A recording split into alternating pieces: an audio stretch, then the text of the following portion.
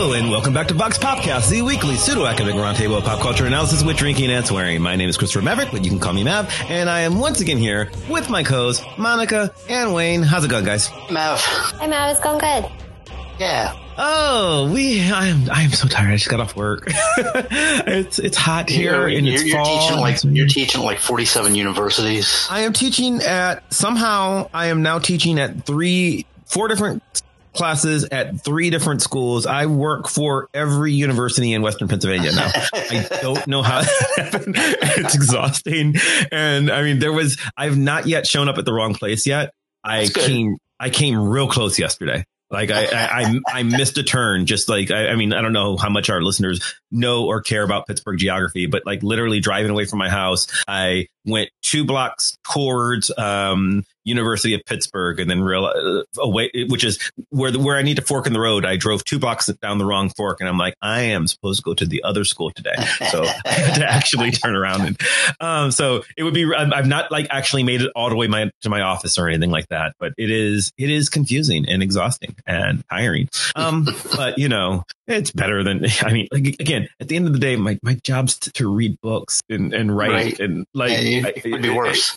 Yeah, like whatever other people have to do for a living, it's not actually bad. And it's confusing. It'd be nice if I had just like one steady university. So, you know, if anybody's offering a tenure track job, I'm available. Monica, how are you? Haven't seen you in a couple of weeks. No, I'm good. I'm still following the news very closely. For listeners who heard our strike podcast, we still don't have word yet, but ballots are out. People are voting. We'll see what happens. Yeah, I have a ton of friends here in the Pittsburgh area who work in that industry I'm seeing tons of posts on that stuff. So, and I mean, we have, so at time of recording, that episode that you guys did, Wayne and I weren't on that show, but that episode you guys did just dropped a couple of days ago for us, but it was like 2 weeks ago for the listener. So who knows where things are now, but the episode's really good. So people should go back and listen to it so that they understand exactly where what the IATSE situation is. And like, you guys did a great job. So it was really interesting for me. So, and I hope it's turning out better by now. I mean, it's been 2 weeks. We'll see. It's weird, talking, podcast time travel, but that's not what we're talking about this week. No. Wayne, your topic this week. What are we doing this week? Okay. So a little background. If you read the blog, I'm basically just kind of repeat what I said on that because it's the best way of saying it. A few weeks ago, I was given an advanced reading copy of a book review for the Post-Gazette from our friend, and at least he's on the show at least once, Tony Norman. It's a book called All the Marvels, wherein he said, I was one of the only people he knew who could do justice to reading this, might have some sense of perspective. So the premise is, I worked at a comic shop for 20 some years, and one of the questions I got most often when people came in, new readers with Marvel Comics and DC, but specifically Marvel, it seemed, was, where do I start? There's so much. I have no idea where to start reading comics. What do you recommend? And my basic answer most of the time was just, pick a character you like, something that looks interesting, and jump in. You're never going to know all of it. You're going to build this universe in your brain as you read it. There are going to be references you don't get. Part of the joy of this is finding out those references and building that world. So just start anywhere, because nobody's crazy enough to have read every Marvel comic. So with that, I'm going to introduce someone who's crazy enough to have read every Marvel comic. The author of the book, Douglas Wolk, is with us. It's a book called All the Marvels. Welcome, Douglas. Welcome. Thank you so much. It's good to be here. Thanks for coming on. Yeah, and it was completely random. Just unlike a lot of our guests, none of us know Douglas. I sent an email out of the blue, and he responded almost immediately, and has been incredibly gracious about coming on to talk about every Marvel comic since 1961. So. Yeah. It's a lot. It's a lot. So I've told different people, I was born like maybe 6 weeks before Fantastic Four #1 was on the rack. So I was kind of born with the Marvel Universe, which I think was part of my destiny to be involved in comics. And that was your starting point. I mean, there were Marvel Comics, Timely Comics, Atlas Comics before 1961, but that was your starting point. I'm just curious, talk to me about your process and what made you want to do this. You talk about this in the book, but for our listeners. Yeah, I mean, I got started on the project really because it was my son's idea. My son had always read comics with me since he was very, very small, but not superhero comics. He was like, oh, that's what my dad likes. And then at one point about 6 years ago, I got asked to teach a class here in Portland for a thing called PUGS, Portland Underground Grad School, which is kind of unofficial grad school type classes that are just for anyone who wants to register in the community. And so I put together some PowerPoints for it about the history of American superhero comics. That was the topic of the class that I was asked to teach. And my son asked if he could have a look at the PowerPoints I'd put together, and I showed them to him. He was like, oh, this is a complicated system. Oh, I like complicated systems. And then he announced, hey, Dad, I'd like to read all the Marvel superhero comics in continuity order, not the order that they were published, the order the events happened to the characters. I was like, great, year 10. This is going to last a week. Like, it's fine. We'll have a week. We'll have fun together for a week. And a few months later, he read everything up through 1968. He was like, Dad, I think I'm more interested in the modern crossover era. It's like, Mazel tov, kid. And we picked some more stuff to read. We kept reading. And at some point I was like, I wonder what would happen if I actually did read all of this. I like doing kind of completist projects. My wife and I had a joke for a while that we wanted to have, a little artistic movement called the New Compulsives, where so for example, she did this amazing project where she took a photo within a block of every subway station in New York City. Wow. And a beautiful, beautiful series. And there is something to be said about doing something all the way. Now, this is not the way that these comics were ever meant to be read. Ever. No. Even the people who are creating them have not done this. There are, I think, 3 or 4 other people who've probably read them all. I will preserve their names for the sake of protecting the innocent or guilty or whatever you want to call them. Being born when I was and learning to read very early from comics, I have read and working in a comic shop for 20 plus years. I've read a lot of comics. I've read a lot of Marvel comics, and it's stuck in my neurons in ways that is embarrassing. I have not read all of them, and there are giant gaps. There's a big period in the early 90s that I just kind of ignored Marvel. And exactly. I have very few regrets about that. And even, after, working in a comic shop where I had access to a lot of that stuff, still haven't read a lot of it. I don't know that I've ever read an issue of Darkhawk. Oh, wow. You're a fortunate man. I worked in the store when that was coming out. I mean, yeah. So, little background for me, for the way the show works. We've been talking a lot about behind the scenes stuff lately, you guys. But when Wayne pitched you as a guest, so Wayne was reviewing this book for your book for our paper, and he pitched you as a guest, and I mean, as someone myself, I'm finishing my doctorate. Getting a PhD, my dissertation involved me reading far more golden, silver, and Bronze Age comics than any human being should ever be forced to do. That was something that I had to do. And when Wayne pitched, he's like, so, there's this book by this guy who's read every Marvel comic ever. Do you guys think we should try to have him on? And I was like, yes, because really, I just want to ask why in God's name would you do that to yourself? No one's. Okay, yes, you wrote a book, but no one forced you. I mean, you mentioned your son. He wasn't being held at gunpoint or anything. This was not like a terrorist action that forced you. I've read Darkhawk because at the time, I when Darkhawk came out, I was probably 17 years old working in a comic book store, and I knew it was bad then. I was probably prime audience, and I was like, "This is not." Apologies to any of our listeners who are giant. Yeah, we're gonna be getting letters. Yeah, because the one of you, sure, okay, fine, enjoy Darkhawk, but you chose to do this on purpose. Okay, so I want to put a pin in that for just a second and ask, what was your diss on that you were reading all those comics for? Oh God, this seemed like such a better. I'm not quite done yet. As listeners know, because I complain every once in a while, I am perpetually 15 to 20 pages from done. I've written 400 pages so far. This is ridiculously moving along. I had this theory that people always talk about the monomyth, the way superheroes follow a monomyth, and in fact, and you touch on this a little bit from what I've read in the book, which your theory of perpetual. You're doing a perpetual publication. There is no start point, end point, and so I argued that the Campbellian monomyth does not really apply to superheroes. It pretends it does, but I argued that the nature of superheroes is you start, you have Act 1 of the monomyth. Monomyth is the 3-act structure. Act 1 happens in the origin story, and then Act 2 perpetually repeats forever. And the way we get away with this is we do this through superheroes become this psychosexual narrative. So it's sex and the superhero are intertwined, and superheroes are always about gender roles. And so in order to do that, I had to map the changes in the monomythic structure in superheroes from Golden Age to Silver Age to Bronze Age to Modern Age. Over what I probably should have done, if I had this to do over again, I would have thought to just do it in Silver Age because it would have been way easier. But like when I was like proposing the dissertation, they're like, well, that doesn't seem long enough.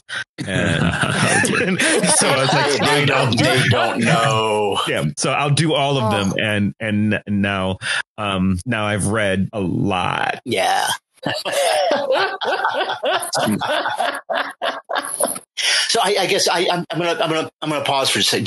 Douglas, I gave you a little bit of background in my email to you, but maybe you should have a better idea of who you're talking to as well. Maybe we should have done this ahead of time. But Mav just said that. I have a master's in clinical psychology that I haven't used in years. I kind of fell into teaching comics, and I'm the freelance academic among us. So it's Monica for now. Yeah. I mean, I'm also a kind of a freelance academic. I teach comics history right now at Portland State. I taught comics history at University of Chatham here in Pittsburgh, and I've done a class in the graphic novel at University of Pittsburgh. For a period of time, we had a comics museum here in Pittsburgh called the Toonseum. It still technically exists as a concept. I was on the board. I did tons of presentations there, and I've done presentations at like 4 or 5 other universities. I just kind of fell into it backwards. I love doing the teaching part of it, and I've done presentations at the pop culture conventions and that sort of thing. But I said mine. And Monica, you want to introduce yourself? Yeah. So I'm a fashion historian, but my area of expertise is actually fashion within superhero comics and their film and television adaptations. So I look at basically what we can learn about society, societal value systems, reader and artist understanding of fashion and pop culture, like through the lens of as being illustrated in comics or being adapted from comics to the screen. I've also read a lot. So my master's thesis was on Claremont's X-Men run and the fashion in that. And then I've also done a pretty large project on like every appearance of Janet Van Dyne from like her first appearance to like the late 90s. So I've also read a lot of Avengers comics in there too. And I just like grew up with like just like bins and bins and bins. Like my ex-stepdad worked in a pawn shop, and so I would like sit around after school and just read 80s comics. I've read most of what I've read is Bronze Age. Like as a kid, the joke is my parents were Power Man and Iron Fist. So. Monica, I actually want to address the fashion thing because one thing that I got increasingly fascinated by as I was working on the book was this kind of other strain of Marvel Comics history of the comics about teenage girls and young professional women that were a giant chunk of their publishing in the 50s and the late 40s and 50s, and especially in the early 60s. And there's this whole riff in the book about how my conceptual starting point for the book ended up not being Fantastic Four #1, but Linda Carter, Student Nurse #1. And I love that. I love that chapter in the book because you went through all this stuff about Marvel history, and then you backtracked with this other stuff, and I thought that was really incredibly well done. But there were all of these comics about professional women and teenage girls, and for a while, like they are very, very fashion focused to the point where readers are credited on pretty much every other page with designing the outfits that every character is wearing. Patsy Walker Hellcat and Millie the Model. This was the ongoing gimmick, and for a while in DC Comics and Supergirl. But this you also see this famous fashion designers later on when they're interviewed. Like I've seen interviews with Betsy Johnson and Willie Smith being like, I grew up making Katie Keene designs. She was my favorite. I submitted every week, et cetera, et cetera. And then they end up being famous fashion designers, which I just think is so cute. Didn't Willie Smith end up doing Mary Jane Watson's wedding dress? Yes, Mary Jane Watson's wedding dress in, I think, Amazing Spider-Man annual. Oh, God. 21. 21. I was going to say 20 or 21. Who am I talking to? 87. Yes. Yeah. It's like, okay, we are the nerdiest bunch ever. And I'm just like wondering, like, so, I mean, like, I'm wondering now, like, you know, just the, you know, cause we were going to pause just to introduce ourselves, to Douglas, but like, just contextually, I'll probably leave a lot of what we just said in. So, you know, show number 182 for the listener, you know, introduction to our, which to people on the show. But so just to get back to it, I mean, as Wayne said, you know, the idea of what you did, the project for this book was just like the absolute nerdiest thing. And like when Wayne pitched it, me and Monica are both like, we have 5 posts on the show and none of us show up for every episode, but like we knew, oh yeah, no, I'm here for this. This is right. Like, and it's like, yeah, no, there's, of course I will come for this. So I just think it's fascinating that, you know, I mean, you talked about, you know, the old Linda Carter book, and then you talk about, I mean, you make a joke early on in the book about Spider-Man being the Kevin Bacon of the Marvel universe, with the exception of the fact that he's never met Millie the Model, but it's okay because his wife has, you know, which like, yes, that's true. And I didn't know never. I mean, like you've read them all. I'm amazed that there's never a Spider-Man Millie the Model crossover. I mean, she's a step away from Hellcat. I mean, it's fine, you know. Amazingly enough, you know, they're both around at the wedding of Reed and Sue. Right. Yep, they're both there. But they don't actually encounter each other. So yeah. Okay. Wow. So I you know, one of the things I liked about the way you laid the book out is you didn't focus on the minutiae of continuity, which so many people do, and which Wayne and I hate as because continuity is, as you point out, incredibly flexible. You know, we all have our own headcanon depending on when you come into it and what counts and what doesn't, and any of it is subject to change based on this week's issue. But I liked how the chapters set up, like you picked you did a chapter on Spider-Man and the X-Men, and then you talked about significant moments in their history. You talked about specific big issues, the key issues, as the collectors say, but you did it in such a way that you talked more about the larger thematic aspects of the characters than this happened and then this happened. Yeah. And the fact that you didn't do that necessarily in chronological continuity because of continuity issues. I guess talking about your process on that, just how you came about some of those themes as you were reading this massive stack of comics. Well, I didn't read the comics in chronological order. I didn't read them in any order. I just grazed. I just, whether I felt like reading on any given day. And that's how they were kind of always meant to be read. Yeah. Now, unlike a couple of you, I love continuity stuff. I love seeing how bits and pieces of the story all fit together with each other, especially when that's intentional, and also especially when that's completely unintentional, when it just accidentally falls together. Yeah, I like it when it's well done. I mean, don't get me wrong. I'm not just poo-pooing all continuity. It just Avengers Forever is brilliant. Yeah. Avengers Forever, I thought I really loved because I knew what all the footnotes were before I read them. Yeah. So yes, I have that sort of thing as well. But I also, my experience with the fanboys who just lose their mind if something contradicts something they hold absolutely dear. Well, actually, because of I don't care.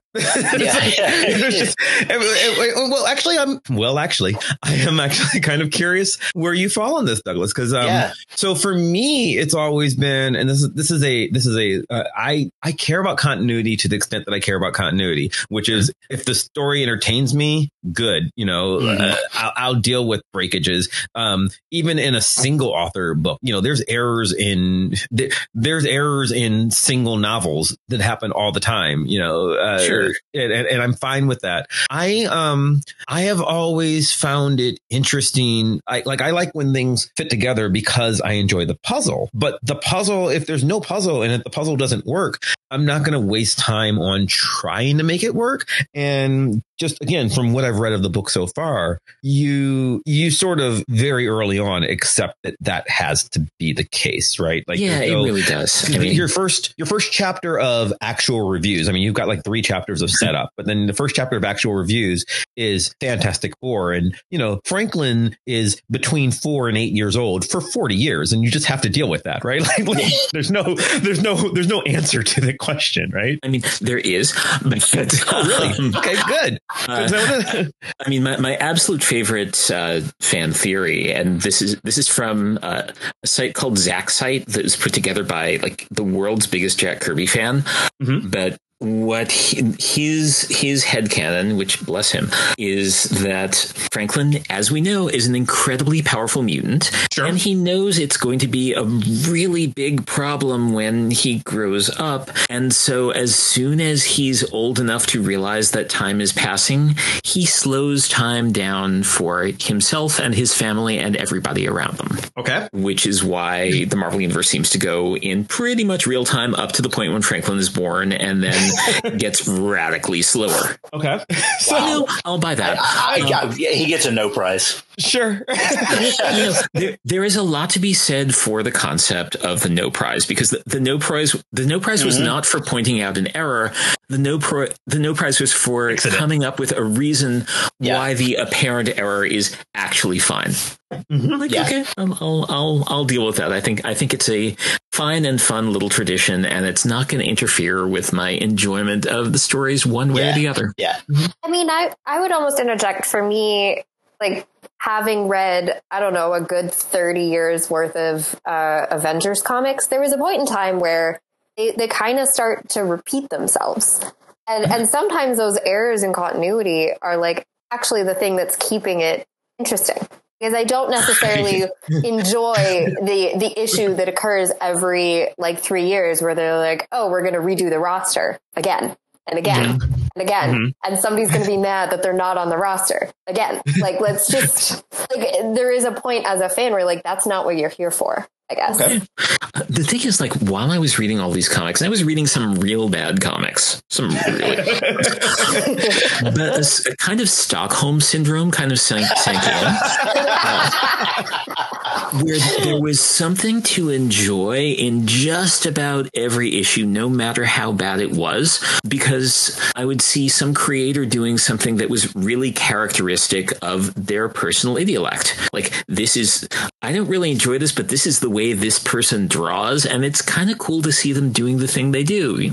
I could convince myself of that up to a point. He says, stifling a sob. I'll just say Rob Liefeld fits there for me. You don't have to diss anybody. Rob Liefeld I actually have a great deal of appreciation for Rob Liefeld doing his thing. He does a thing. I will say, like, when Rob Liefeld first shows up, he's doing a couple of fill-ins on X-Men and New Mutants, and his stuff is a breath of fresh air. It has so much energy to it. It's got technical problems all over the place, but it is alive. It is new. It's fresh. It moves. It's fun to make fun of, but like there's incredible force and energy there for all of its like technical problems. And I mean, that was so much there that I wasn't paying attention. And at the time, I wasn't a fan of that work at all. And a friend of ours who now works professionally in comics, Ed Pisker, who did I've known Eddie since he was like 8 years old, 18 years old. I taught, which is weird that he taught him in a class for comics when he was young. There was a epic collection of Wolverine stories, and he flips through, and there's like 2 or 3 Rob Liefeld stories, and Eddie was that age at that time. He grew up with the Image books and those Marvel books, and he loves those guys. He recognizes the limitations in the art and whatever. He still loves that stuff. But he said, you look through this. There's 25 issues of Wolverine stories in this book. If you just glance through it, real quickly, the only ones you notice are the Rob Liefeld books. Yep. And he's absolutely right. Yes, he starts at a point where he is, and this is no longer true. Like, I don't know that he would stand out as much in 2021 because other people are doing this.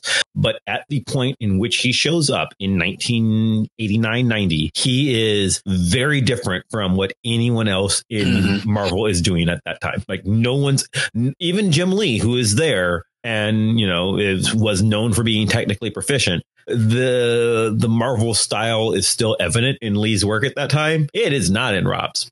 Like, Rob is doing his own thing, and very much so. That says something. I guess your approach to looking at Rob makes me want to ask about your actual reading process. Okay. I know for me, like when I was doing my thesis work, sometimes I'm reading through things like on the subway as fast as I possibly can, because you are trying to like mine for the thing that you know that you need. When you're reading these things, because the thing that you need is to read all of them.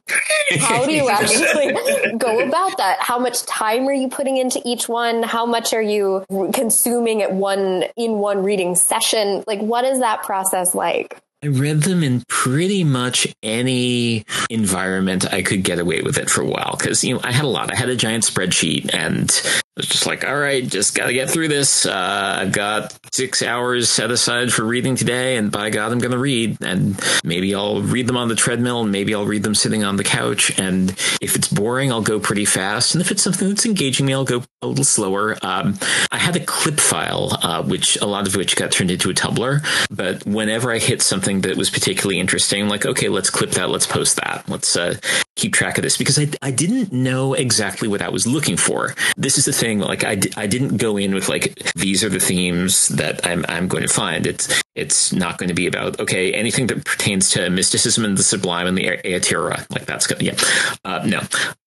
It was like, let's just read all of these and then see what emerges when I can look at them from a distance. And sometimes that meant that, you know, I would I read the entire run of Maverick. I could not tell you what happens in a single issue of Maverick. Oh, God. There are 75 issues of X-Man. I read every one of them. Little bits and pieces are probably still alive in my memory, but I kind of had to push through those pretty fast. On the other hand, you know, our friend Nicole Freem would know the history of X-Man. I don't know that anybody, like, if you quite possibly are the only person on the planet who read every issue of Maverick, like, including the editorial staff. Those are not good. Yeah. Name shared aside, they're not. I mean, they were special to somebody. You know, sure. There's somebody who thought it was a good idea at the time. There's a Maverick story that was in Wolverine about 5 months ago.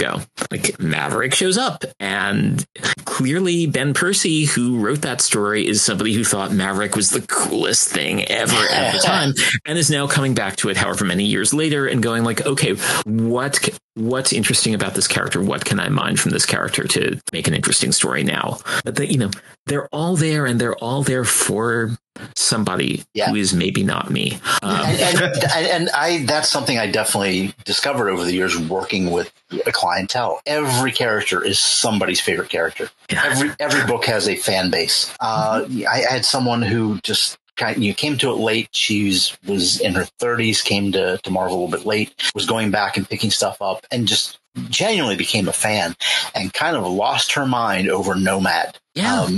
Jack Monroe. And those books are good, damn it. Well, yeah, and I know you're a fan, and I'm not even dissing it. I'm just saying that that's this completely random thing that she just really got way into. Yeah, I remember. Because quite possibly the store you worked at was the only store that was ordering 2 issues of Nomad. Because I have every single issue of Nomad. I adore that book. Yeah, well, and part of the reason we were ordering is because Rick Mays, who drew the book for a long time, is a Pittsburgh native, and we all know him. So, we know Rick. So I was also able to hook her up with some original art, which yeah. So, but Rick leaves the book and okay, so here's the thing. Honestly, Nomad does get, I mean, Fabian Nicieza writes every issue of Nomad, and I think he understands that some of them aren't great. Like it sort of overstays its welcome. And no one's reading it in the country except for me and, Rick Mays when he's drawing it. And that's it. And it's just like, I don't know. Nomad gets rid of the baby at some point, and then like the book becomes pointless because it was Lone Wolf and Cub, and then they got rid of the Cub part. Like it's like, oh, this is not interesting anymore. It's only interesting when you carry the baby. But also, there's stuff that occasionally popped out at me that did not land at the time or did not find its audience at the time. There's a Man Thing series from like 1998. It's J.M. DeMatteis and Liam Sharp, and it's like the best work Liam Sharp has ever done. It is a gorgeous comic, and it runs 8 issues, and then it gets derailed into a new Strange Tales anthology, except that Strange Tales anthology gets canceled after 2 issues. So there's 2 issues worth of it that may or may not have been written and drawn, and were never published. But then there's a Spider-Man annual the next year that kind of like refers to stuff that happened in those issues that never came out. It's weird. Yeah, that comes up on that sort of thing comes up on my other show on Gosh Golly Wow, when Claremont will sometimes refer in Excalibur to see Phoenix Special #2 coming out next year. No such book. It doesn't never. Okay, you know what? I will tell you what that became. Oh, we know. Okay, okay, you're good. One of my co-hosts is Andrew DeMond, who runs the Claremont run. Yeah, we're yeah. Spoilers will be revealed on Gosh Golly Wow in about 6 months, I would imagine. Okay. So that one did get resolved, but I know what you mean.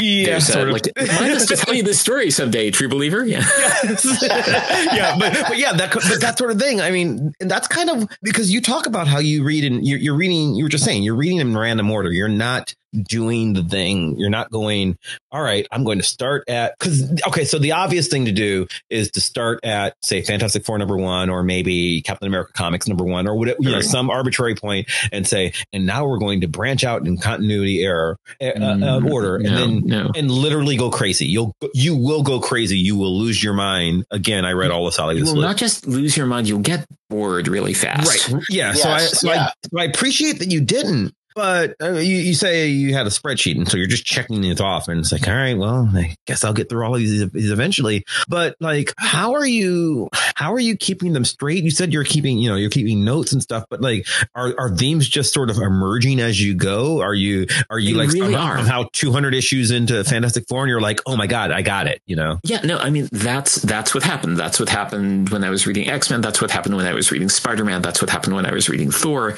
Like, at a certain point, when I see some things come up, they pop up, and then like they're on my radar and I can't escape them. And that's a really, really interesting phenomenon. And sometimes it's explicit callbacks, and sometimes it's just, no, this is what is at the heart of this character or this series or this group or this creator's work. And now it's there, and I keep seeing it turning up. Mm-hmm. And that's something that you just kind of like have to brute force until you get to. Mm-hmm. Mm-hmm. And the interesting creators are the ones who deliberately or intuitively have a sense of that. And you see that again and again, like the people who can find whatever is part of the story and turn it into their story and turn all of the weird stuff that came before it into part of their story. You see it with what Grant Morrison did with the X-Men, and again with Batman. You see it with Al Ewing's Immortal Hulk, which is just absolutely spectacular. Yeah. You see it with the way that Jonathan Hickman has been synthesizing all this weird stuff into X-Men and taking one of the things that has been the messiest things to make enjoying X-Men, one of the biggest obstacles to enjoying like a giant long run of X-Men, which is like these characters keep dying and then coming back to life over and over and over. And he doesn't just hang a lantern on that. He makes that the central thrust of the story, and all of a sudden becomes a fascinating thing. Mm-hmm. Yeah, I'm really enjoying that series right now. Yeah. How often did you want to quit? Because I imagine there is like a point where I mean, I can see myself doing this for like 3-4 weeks and being like, oh my God, what have I done? 6 months is like, fuck it, I'll write some other book. And then, but like, I imagine after like 2 or 3 years, you're like, I'm pot committed. We're going to get through this somehow, if it kills me, so when does that happen? There were 2 really hard moments. One of them was the funny hard moment. One of them was the not funny hard moment. The not funny hard moment I'll get to first, which is I wrote the first version of this book and I finished it and I took a breath and I showed it to my editor and my editor was like, this is terrible. Oh God. That's what you want to. Yeah, that's what you want to hear. This absolutely does not fly, and these are the reasons why. Mm-hmm. And he was right. Like it did not work. I ended up scrapping something like 90% of that version and just reconceiving the entire thing and starting over and just making it a very, very different and vastly better thing. I'm much, much happier with the final version, but it did. I did go kind of nuts for a while there. Just trying to figure out like, okay, how do I take this self-indulgent mess of a thing that I've written and can I salvage things from it? Or do I have done all this reading. I've done all this background. I know there's something in here. How can I make something new that's going to work? Well, the research is still there. I mean, that's advice for every student that I've ever had, every writing student, comp student I've ever had. When I'm saying kill your darling to them, don't be afraid to throw stuff out. That revision is part of the process. So that's a hard lesson, but a lot of bravery involved in that. So this wasn't even revising. This was just like, it all has to go. Mm-hmm. You're doing a different and better book. Mm-hmm. Okay, great. I will say that this chapter that was the most fun to write, I realized even while I was writing it was not going to be able to make the cut. But that is, I'm actually like printing that up as a little chapbook to send as a freebie to people who pre-ordered it from my favorite local store. And it is a very silly chapter, and it is also a hyper nerdy chapter. Well, now we want to know what it's on, because it is a completely counterfactual history of Marvel Comics in the 60s and 70s. Mm-hmm. Proceeding from the premise that the breakthrough comic that made everything different in 1961 was in fact Linda Carter Student Nurse #1, and that everything after that was Lee and Ditko and Kirby and various other people who were working at or for Marvel at the time, doing a line of thoughtful, beautiful, gorgeously drawn comics about young professional women. So, Amazing Adult Fantasy changes its title to Amazing Adults, and its last issue is called Betty of the Bugle, and it's about Betty Brant and her family struggles and trying to get by at the newspaper, and that spins off into her own series, which becomes a TV show, and you get the idea. So that kind of thing. Like, obviously, like the finished book, it's not really the place for that. But I had a lot of fun writing. The other kind of like, okay, this is where I know I'm getting paid to write this book, but I'm just gonna have to muscle through this moment was when I had to lock myself into an apartment for 2 weeks and read all of The Punisher. Yeah, that was. It was an interesting experience. So that was not a jumping in and out experience, because you said most of these you just like, I'm going to read whatever, but you're like, okay, we're just going to read Punisher for 2 weeks and hope that I'm sane when I get out. Yeah, I mean, there's some characters that I would read like a whole lot of at once. I read the Hulk for days on end. I read Spider-Man for days on end with a few little breaks, but I was like, and at some point I'll get around to the Punisher, and I kept not getting around to the Punisher, and I was like, all right, I have to take my punishment now.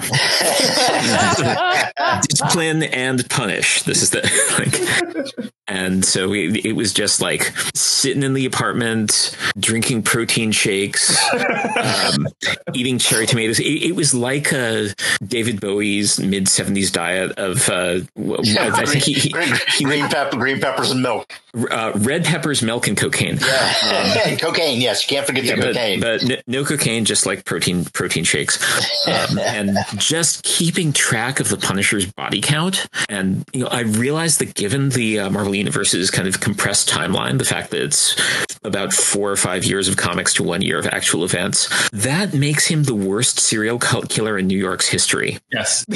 Wayne, you want to take that one because you have thoughts. This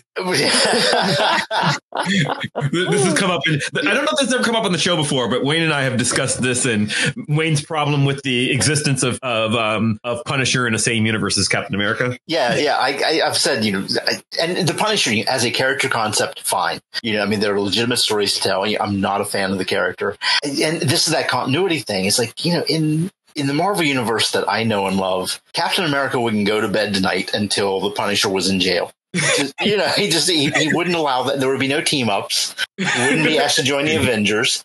No, I'll use rubber bullets today, though. It's okay. Just today, rubber bullets. Right. It's just that piece of continuity has always felt weird to me. Of like, there was the Justice League Avengers crossover. Yeah. And it was this great, off panel kind of thing. We don't even see the Punisher. Like, Batman disappears for 2 panels. He comes back and like, where were you? Like, I just there was this guy with a skull on his shirt. I had to put him down. That's not an exact quote, but it's just completely dismissive. And not in my city. Which makes sense, but I guess if you're gonna, and this goes into where my dissertation goes, but only briefly. I mean, you've done something that I kind of brush off in 2 pages. You turned into an entire book, which is why this is fascinating to me. There's the idea of continuity of you've got to have a universe where Galactus is trying to eat planets at the same time as this Vietnam vet is killing just random guys on the street. This needs to, the conceit of your book is that this is all one story, right? As unlikely and ridiculous as it is, Frank Castle's war has to match up with Quasar, right? So, yeah, and Galactus, and how that makes sense. So what's amazing about it is that you've been able to reconcile that, right? And part of that is, the process of writing it is interesting to me because, again, I've read the issues where Punisher becomes a black dude for 3 issues, just cause, and Luke Cage is just kind of okay with it. And let's ignore the obvious problems. I've read these and some of them are bad. and I've read other stuff. There's there's Silver Age stuff that just makes no sense. And it's okay to laugh at that. I actually enjoy them. You've heard other episodes of the show. I enjoy a lot of what are functionally really bad comics, but I'm not trying to excuse them and trying to make them make sense in a way that you sort of gave yourself the job of having to do. I mean, obviously you're not going to, you obviously don't review every issue ever. So if something's just really stupid, I guess you can just skip it. But still, there's so much crap, and also not even just crap, just weird discontinuity of, incongruous. I've got to fit Punisher into this world with Fantastic Four and tell some kind of story that is interesting to me, that you gave yourself that job and that you pulled it off. And I don't necessarily see a giant conflict there, at least not a conflict of a scale that ruins my ability to kind of hold it all in my head at once. And I think that there are ways that there are stories that have addressed those things and those kind of not continuity errors, but discontinuities of scale in kind of interesting ways. Near the end, I'm talking about there's a couple of Unbeatable Squirrel Girl stories that involve Galactus. Mm-hmm. In absolutely charming, delightful, kind of sense-making ways. Mm-hmm. And they know that there's something really absurd going on, and they make it work by just playing it straight and maybe acknowledging wow, this is real unlikely, this thing that's happening. Okay, great. People have asked me, as someone who's grown up with this stuff, how I hold it on, or how I hold it on in my head, how I make it fit. And it always has, it's the way I learned to read. Mm-hmm. So it all makes sense to me in a certain way that it might not to someone new coming into it. Question that came up before you signed on, Douglas, was we were talking ahead of time. You talk about this, and I tend to agree with you. I'm just curious what your thought processes were. This being the longest single narrative in human history. Right. We have DC Comics. What's your reasoning for choosing Marvel over DC in that? And I think I know where you're going with this, but I'm curious for our listeners. Let me say, first of all, I was a DC kid. Mm-hmm.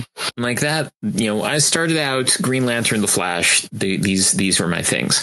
Mm-hmm. It took me a little while to get into the weirdness of like this other company. Of course, you're 10 years old. There's two different kinds of comics, Marvel and DC. Like I like both kinds of music, country and Western. Right. The difference there is that DC has hit the reset button a couple times. Mm-hmm. And they have hit the reset button all the way. They have said like, okay, everything before this point is an entirely separate thing. We're taking similar kinds of characters and we're starting over. Start here, start fresh. Marvel has never done that. Mm-hmm. Right. And that's exactly what I assumed where you're going with this. But I think for the listeners, I think that's an important distinction. There is a history that goes not just back to 1961, but really kind of before that in a lot of ways. And the story has come up with reasons why stuff published before 1961 may or may not be entirely reliable, blah, blah, blah. But it kind of is. It kind of all happened one way or another. And so there is this historical force in the background of all of Marvel's stories to this day that goes back a long ways. There's a lot that they can draw on, whether they draw on it or not. And maybe they're drawing on more recent things that draw on the older things. DC just kind of has like name recognition. And in fact, now what you're seeing with them is that they're taking the tack like, okay, everyone knows who Batman is. Just do a Batman story. Yeah. We're not going to do something that is a consequence of a Batman story from 1975. It's just, who Batman is. Here's some Batman for you. Here's kind of a lot of Batman for you, actually. Yeah. I think something like half their line right now is Batman. Yeah. And that's different. And I love historical force in long narratives. One of my favorite comics ever is Judge Dredd. And the British Judge Dredd series has been published since 1977. It takes place in real time. It has been weekly since 1977. So it's, almost 45 years of story at this point. The characters are all 45 years older than they were at the beginning, and their environment has been transformed completely over that time. There has been massive political and social change that this story has been documenting for 45 years. And I should say also one amazing thing about Judge Dredd is that something like 50-60% of it since the beginning has been written by one guy or co-written by like John Wagner. Like he hasn't always been writing, but his hand has always been in there somewhere. And that's a 45-year long story. There are events that happen in stories that came out this year that are consequences of things that happened 25 or 35 years ago. There's this way in which some of the early Dredd stories are this fantasy of political violence with no consequences, and then 30 years later, the pigeons come home to roost. And that's amazing. Yeah. Like that's a remarkable thing for a story to do. And if you have that possible history and you cut it off, then you're cutting off that power. What you're describing is exactly what I love about Love and Rockets. Hernandez's stuff. I've been there from almost the beginning. His characters are about my age, and they still are about my age. Right. Yeah. And that comes back. We see that there was a story arc a couple of years ago of 40 years ago. We see all these characters of his going out to punk clubs and having adventures as late teens, early 20s. Yeah. And 30 years later, they have a reunion and they go to a concert, and the young punk chick is now middle aged and she's there with her daughter. And so much comes out of that. Darren is doing like acoustic versions of her old hits. Yeah. Right. Yeah, exactly. And it's just being older myself, having lived through all this stuff, there is this resonance to, oh yeah, we get older, we change, we grow, but that stuff still has meaning. And I think you're right. When there is no history, there is no continuity, a lot of meaning gets lost with that. Yeah. Well, I'm in the middle of nearly the end of rereading, the Starman series from the 1990s. Oh, wow. Which I loved at the time. And I'm once again rereading it. And it's like, this is so good. And it's something that DC simply could not do, wouldn't do now, because it's all about history and coming to grips with the past. And this is even post-crisis. Yeah. Mm-hmm. But the entire theme of that series is how the past affects the present. Yeah. And and so much of what was brilliant about that series would just be impossible to even attempt at DC in the last 15 years, probably. To make just concessions, but I would argue that the Stargirl TV show is in a very different kind of narrative than what Starman did. It's doing that. Yeah, it's doing that project. I would argue. Yes. I mean, I don't know how into that our listeners are. Robinson's writing a lot of the series. So. Yeah. Okay. And you're right. It is attempting to do that. It's trying again, very different narrative, like very different story. Courtney is not Jack. Like that's right. Yeah. Right. But I think, and Jeff Johns is not, I get why it's not, I get why it's a different target audience, but I feel like the project is the same. Yeah. Well, I mean, part of the difference is they have to tell you the history over the course of it. It's not building on something that is pre-existing. That's true. They can make things. So the Stargirl TV show is not beholden to any ex-ante published material. Right. So they can point at the past and just pretend it was always there. So the narrative is not, it's not like something that's pre-published by some other author 50 years ago. So that there is a difference there. Yeah. I guess, and you mentioned this, I think, in the introduction, you do an entire chapter on Shang-Chi, which, 5 years ago seemed like an unlikely choice, but oddly enough, right now. I was convinced when I started writing about Master of Kung Fu, like, okay, so there's never going to be a Master Kung Fu movie. There's never going to be a Master Kung Fu game. There's never going to be. And 2 months ago, I bought a Shang-Chi Little Golden book. Wow. It's great. And like, there's one page where there are a couple characters who are very clearly like Clive Reston and Blackjack Tar. Like this was a Little Golden book by somebody who like knew the comics and knew that like, okay, this has to conform to what the movie is going to be, but let's get some little nods to the comics in there too. Nice. Yeah.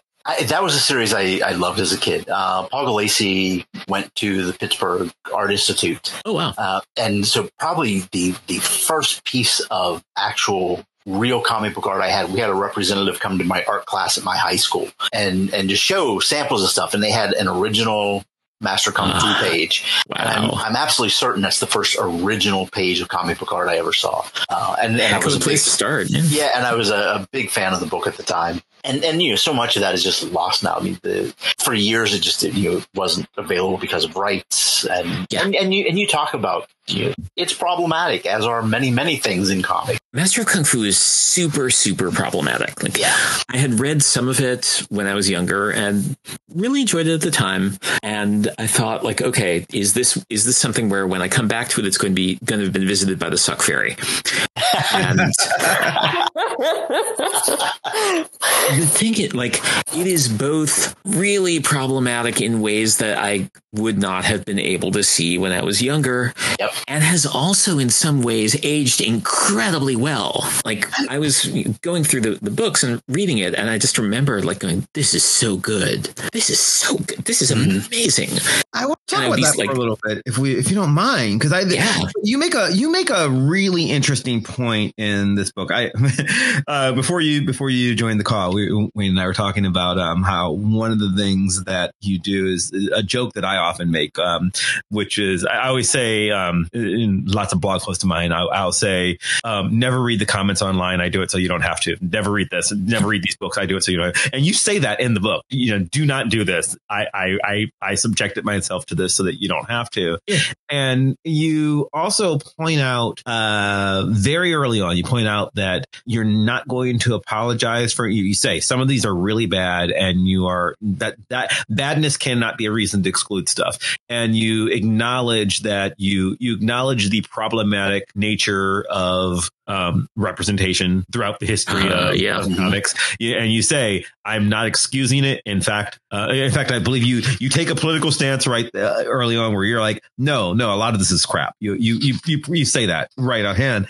So how do you justify something like Shang-Chi? I'm a little different than you. Wayne will remember this. Almost exactly 5 years ago, I was saying that there would be a Shang-Chi movie because when they started talking about, it was just before it happened, when they started talking about the Iron Fist show. And there was this point where, Wayne, you remember having these conversations with me. Mm-hmm. The internet was like, well, we can fix this and we can make Iron Fist, why don't we make an Asian guy and that will fix everything? Because the internet likes to have ideas where they decide that they've decided something and it goes viral. And then people got mad before Iron Fist was ever filmed. And I'm not defending Finn Jones and saying he did a great job, but he had an impossible job to do because people hated him from the moment he was cast, because people were like, well, we thought you were going to cast an Asian person. Marvel never said that. Not once. There's no interview where Feige or anybody involved says we're looking for an Asian actor. That was something people suggested and then decided would happen. And right. I said when that happened, no, because if you do that, then it won't be Iron Fist. It will be Shang-Chi, Master of Kung Fu. And people are like, well, that's totally different. I'm like, no, it's totally different to you because you're adding this history but like I have read all of these books because of my job, and like and it's conceptually, they premiere a year apart from each other. Conceptually, they are the same series with the same problematic tropes, other than the fact that one of them's a white savior and one's not. What makes the original Iron Fist different than the original Shang-Chi is that Iron Fist is a white dude. That's the difference. Otherwise, they're both just ripoffs of Bruce Lee, and poor ones at that early on. So but there's so much of it that I love. I love a lot of Master of Kung Fu because given this problematic nature of, okay, let's start with, from the very beginning, it's how do we lump in Fu Manchu stories, which are problematic to start with.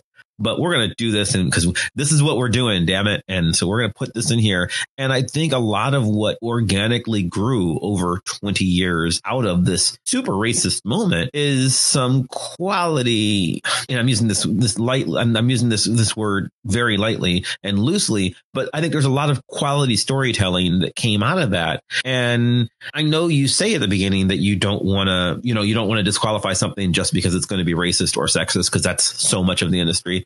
But you still do have to do it. And you seem like it seems like you're trying to sort of juggle that. You know what I'm asking? You're trying to juggle the appropriateness of it and still tell the story that you need to tell. Well, it's certainly something, not to interrupt you, Douglas, but I don't know that you're disqualifying any of this stuff. I know in my history classes, just straight up acknowledge from the beginning, you're going to see a lot of problematic images and we're going to talk about them. Mm-hmm. Yeah. We're going to discuss why this is problematic in the context of the time it's presented and why it didn't seem as problematic to them then. That's part of the history. Or they didn't care. Yeah. Okay, a couple of things on this. First of all, what ended up being special about Master of Kung Fu as a series and Shang-Chi as a character as he was in the first 10 years of his comics is not so much that he's a Bruce Lee ripoff, that's kind of part of the fun of the visual side of it,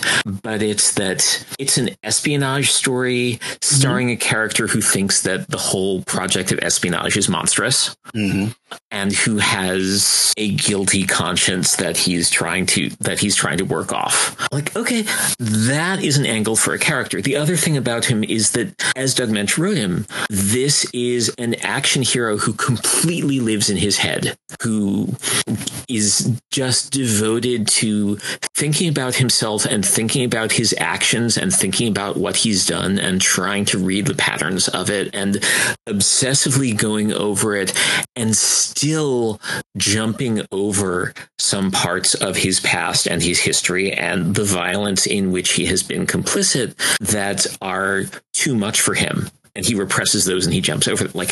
That makes him a super interesting character to watch. Okay. And there's also all this other stuff. And there's the beautiful artwork. There's the crazy super spy action too. But the guilty action hero who is completely introverted when he's not kicking ass. That's something special. That's something original. I think that if you're going to read these stories for the things that are special about them, you do have to acknowledge that there are some really embarrassing things about them. And, there are perfectly good reasons to nope out of reading Master of Kung Fu. No, there are things that you can look at and go, no, I'm like, I don't care how I see it's very beautiful. I see that there's some special things going on here. I can't take it anyway. That's fine. Fu Manchu. It's like from the very beginning. There's Fu Manchu in this thing from the beginning, and you have people, like throwing a knife and saying, "Eat cold steel, pajama boy." Yikes. At the same time, like, there really is some special stuff going on there if you're willing to go like, okay, so there's some stuff that's also going to be hard to deal with. And one of the things I was trying to do in the chapter is talk about how the dialogue about this stuff was going on in the comic itself, in the letters pages in particular. There were some very, very strong, thoughtful, angry critiques of what was going on in Master of Kung Fu, published in Master of Kung Fu on its letters pages. There were debates that were going on from issue to issue. There were repeat correspondence. There's one guy in particular, William Wu, who I ended up like talking to for the book, who was the correspondent whose letters were printed more than anybody else's in Master of Kung Fu. And he had no patience for the Fu Manchu stuff. He called out the what is up with coloring Asian characters bright yellow, in 1970, whatever. Yeah. In 1970, whatever. And he's calling them out and he's engaging them and they listen. I found that to be one of the most fascinating aspects of that chapter. And the perspective to me is how much, yes, there's the internet and there's Twitter, but not reading this stuff without the letters pages, there's this whole other level of context that you get from those that people just don't have the opportunity to see. When I read the comics as a kid, I read all the letters pages. It was just more content and part of that conversation. Whereas now I pretty much ignore Twitter because everybody's just jabbering. I will say that the letters pages from old comics are sometimes included in digital versions. They're definitely included in the omnibuses. Right, yeah. And I think that's a really smart choice on the part of the publishers. It's really interesting to look back at letter columns from the 60s especially and see who is writing in to Marvel's comics, because one name after another is, I think, in the first 25 issues of Fantastic Four, there are letters from the next 3 editors-in-chief of Marvel. Yeah. As well as, 14-year-old George R.R. Martin. Right. All these names, all these people who went on to be comics writers, comics artists, people who did things in the creative worlds outside comics. There's a letter in, I think, Amazing Spider-Man number, 600. The editor has something in the letters column like, okay, yeah, so our first letter column was in Amazing Spider-Man number 3. How many of you are still reading now at number 600? And a few of them wrote in. And one of them is, the guy who writes the Dick Clark specials every year and who has written a bunch of books for Billboard. And he was like, I wrote that when I was 9 years old and I wanted to be a writer. And that's what I ended up being. That's amazing. Cool. That kind of incredible long-term engagement. And you have Stanley, join the Merry Marvel Marching Society, write in and you get to be part of our giant cultural project. And that's obviously a lie. It also turned out to be true. I was a friend of old Marvel. I was a little too young for the Marching Society. But, you know who came up with the idea of the ranks, the PMM, Permanent Marvelite Maximus, and all of those ranks. I know I've read this, but remind me. It's Mark Evanier. Yeah. Who was a teenage fan at the time, had not started to work with Jack Kirby yet, just writing in as a fan. I have a great idea. Why don't you have ranks for your readers? Yeah. Amazing. It's amazing. You just mentioned Kirby and and we are as guilty of this as anybody on our show when we do comic shows. And one of my big criticisms with the way comics academic criticism often goes is because it's been built out of a literary studies tradition. Yeah. People like me, people tend to approach comics criticism as though we are analyzing a novel. All that matters is the text, ignoring the fact that there are pictures there and a lot of we talked a little bit about Rob Liefeld earlier. And now we're talking about Kirby. Monica, you mentioned like, you know, the Wasp, but like knowing your work, I know it's about like literally her ever-changing menagerie of outfits.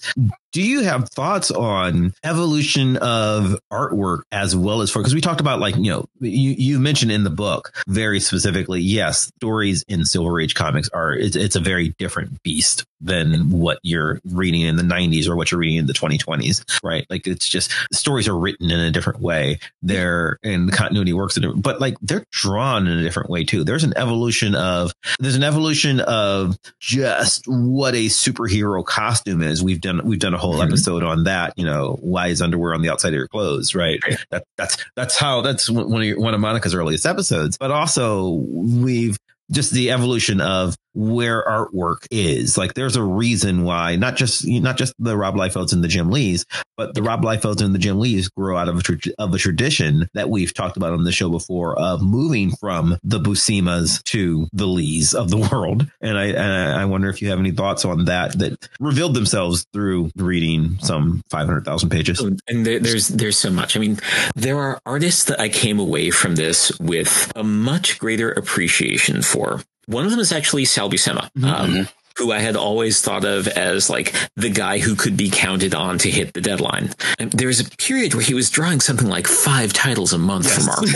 Yeah. Like nobody other than Kirby, like unbelievable, like top speed. And frankly, more consistently than Kirby. I'm a huge Kirby fan like everybody else. Jack Kirby had no sense of visual continuity whatsoever. And quote me. I mean, like seriously, like costumes changed from panel to panel because Jack couldn't be bothered to look back 2 inches. So he's always moving on to the next thing. Yeah, right. Yeah. But also, when you start seeing what Buscema is doing just in terms of raw storytelling, just in terms of like presenting visual information on a page and leading the eye, showing you what you need to see, he's fantastic at it. And when you see him with an inker who is going to not just follow the kind of like weird blocky geometric outlines that Sal Buscema gave him, but kind of impose some personality on it. Sometimes when Buscema inks himself, when Bill Sienkiewicz is inking him, when Aiken and Garvey are inking him, when Kyle Baker is inking him.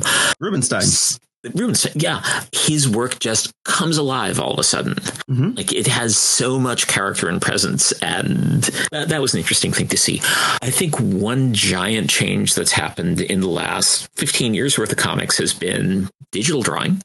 I think that like the fact that there are so many artists who are drawing digitally and the role of an inker in many ways has been ceded to colorists, just in terms of texture and mood and background and feeling. Like colorists can and do so much to the kind of visual storytelling that we're seeing now. I think that the shift toward writers as directors of the story has been obvious. It's made some changes. I think it's been harmful in some ways. You don't see as many people working, quote, Marvel style as much anymore. There are a lot of people who work full scripts now. But also there's a really wide and interesting range of style in a way that there hadn't been nearly as much of since the 60s. I mean, Ditko and Kirby and Heck and Gene Colan are all in their ways kind of stylistic outliers. And when Kirby and Ditko come back in the late 70s, by which point there's much more of a house style, suddenly their stuff looks really weird and almost antiquated in some ways. And there are a few people who branch out and do visually interesting stuff in the 80s and 90s and beyond. Sienkiewicz, obviously, but there's a lot of people who are doing interesting things, like breaking the mold. Not all of them are superstars. Not all of them are doing things that are eye-catching in ways that people can really glom onto. But there's some real interesting stuff happening occasionally. But it's not until fairly recent times that, you know, there can be a book like the Ultimates and Ultimates Squared, where you have people like, you know, Aidan Koch, I think drew a couple of issues of Ultimates. There's the Erica Henderson stuff happening in Squirrel Girl. There's there are a lot of artists whose stuff would have looked alien in the context of comics 15 years ago. Yeah. Who are doing things kind of regularly now in mainstream comics. And I love seeing that. I love seeing the breadth of visual things that can happen. And even in terms of things that feel like house style, like Pepe Larraz. Pepe Larraz is amazing.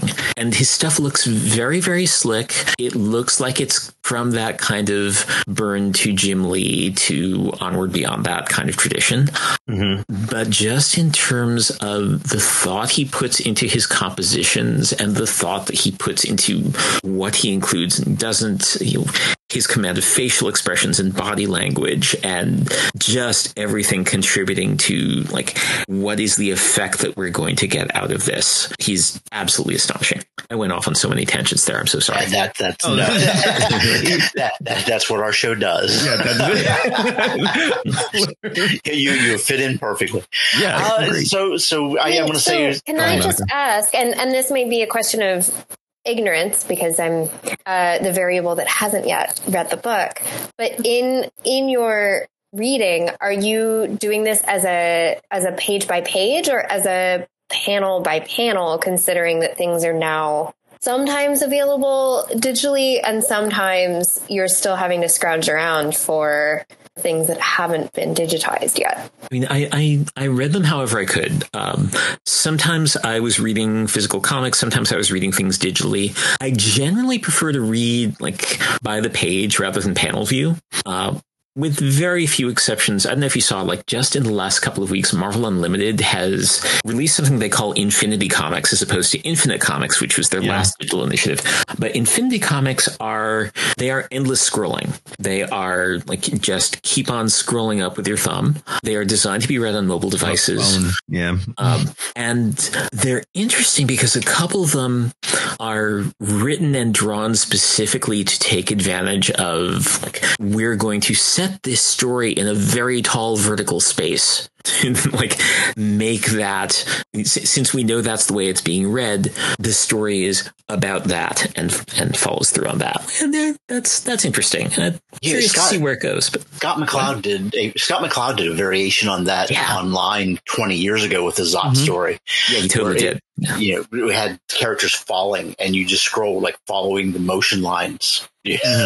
Yeah, but with McCloud's story and with the Zot story and with some other experimental stuff that McCloud has done on scottmccloud.com, he is, and I guess that's what, he is specifically not only trying to take advantage of it, but he's trying to experiment with the form. Yeah, like it is literally McCloud does another story where it's a comic, but rather than turn the pages, because it was a hypertext comic, you click into it, and it's meant to click through, not like click to the next page, but click into and you're supposed to be diving into the story. So he's being experimental.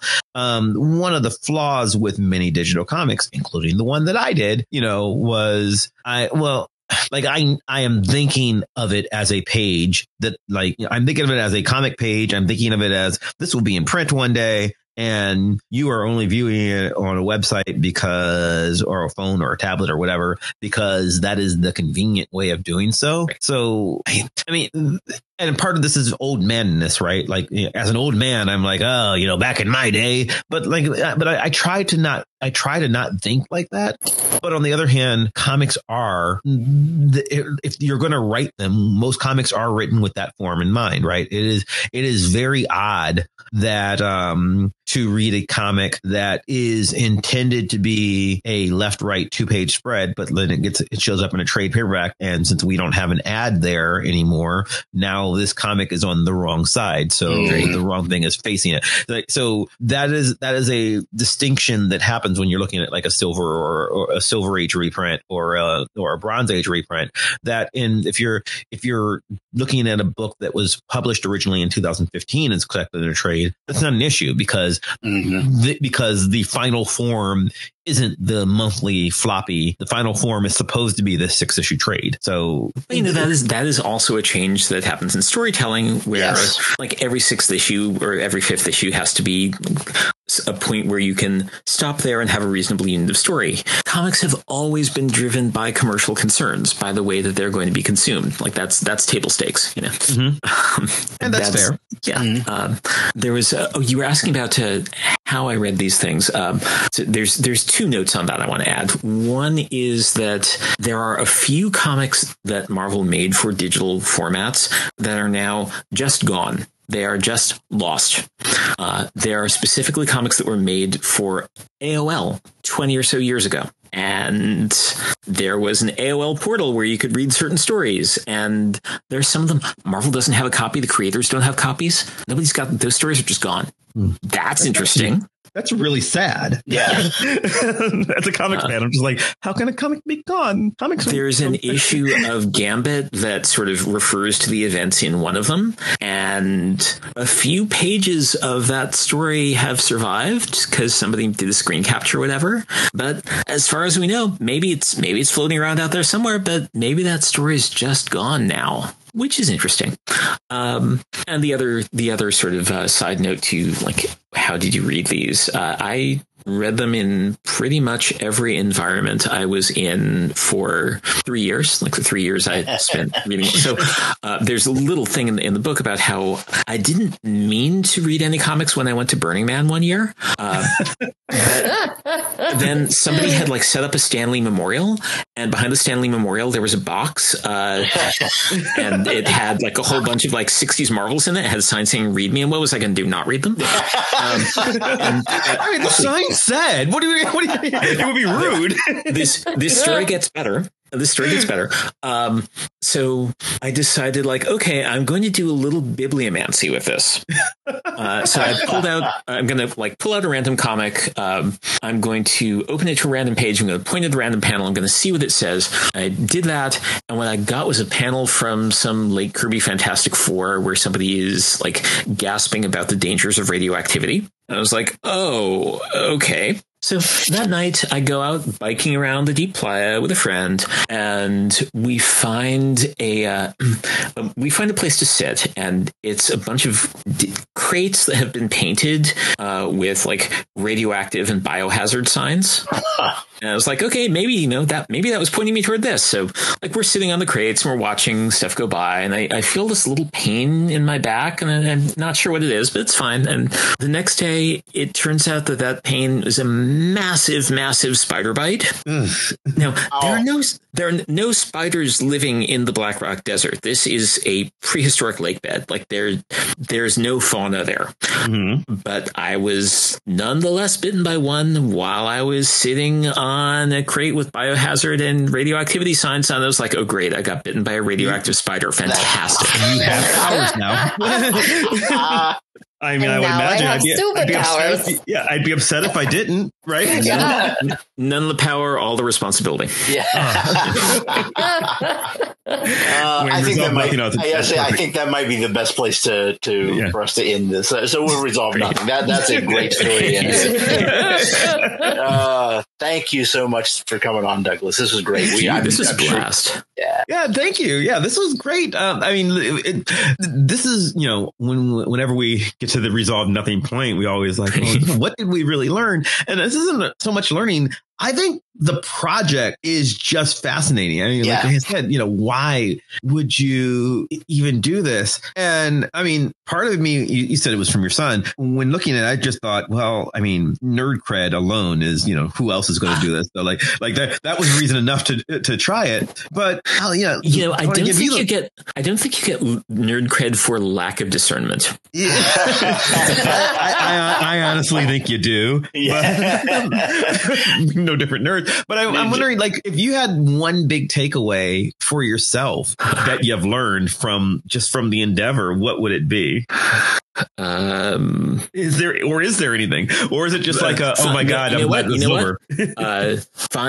If you're writing a giant project, find your community and get them to help you and read what you're doing and give you feedback instead of assuming you know what you're doing all the way. that is my takeaway. I would recommend getting a podcast that works well for it. I mean, I don't know, Wayne, how many episodes of this show are Mav's writing on this for his dissertation this week. So that's what we're going to talk about because I don't have time to do any other research. But thanks, Douglas. This has been great. This has been anything you want to plug? I know you have a podcast of your own, and again, the book. Let people know where to get that stuff to plug. I will plug all of the Marvels, my book about reading all 27,000 Marvel superhero comic books. The subtitle is A Journey to the Ends of the Biggest Story Ever Told. That subtitle is kind of a nod to Carl Wilson's amazing book about Celine Dion's Let's Talk About Love, which is subtitled A Journey to the End of Taste, which itself is a Louis Ferdinand Celine joke. So that is a nested joke right there. But, that Carl Wilson book, by the way, amazing book. But I will plug the book, and I will also plug my podcast, which I hope will be returning by the time this airs or shortly thereafter, which is The Voice of Latveria, voiceoflatveria.com. It is kind of a podcast about Doctor Doom and also kind of a Cold War era shortwave radio propaganda news broadcast from Latveria, the small fictional Eastern European country that Doctor Doom rules. So that's my plugs. I'll talk to you off air, but I want to be on this show more than anything in my life right now. So, I love guesting on podcasts and more than anything else. This is but yeah, both of those will be linked to the show. Thank you so much. We appreciate it. And for the regular listeners, Monica, what about you? You can find me on Instagram or on Twitter at Monica Marvelous. On Instagram, that's LOUS, and on Twitter, that's LOUX. Marvelous, just like Marvel Comics. I do want to point out, I think last week or 2 weeks ago, I guess, as this airs, I did accidentally tag the wrong Monica Marvelous on Twitter, but sorry, I guess. I don't know. It's going to happen sometimes. So, give me the handle, please. Yeah, I mean, people are going to be writing her about the IATSE strike. So sorry, I didn't mean to do that. But it gets confusing. Wayne, what about you? Nothing new. At some point, I have a review of all the Marvels that will be appearing in the Pittsburgh Post-Gazette. I don't know the publication date of it. It may or may not be linked on the show notes the day this drops because it might not have appeared yet. I think it will probably appear the same day the book releases, which will be the next day. But we can go back and add it. Yeah, I'll go back and add it, at some point, maybe. I mean, people don't necessarily listen to podcasts the day they come out. Right. If you're listening 2 years from now, it's probably linked. It's probably linked, right?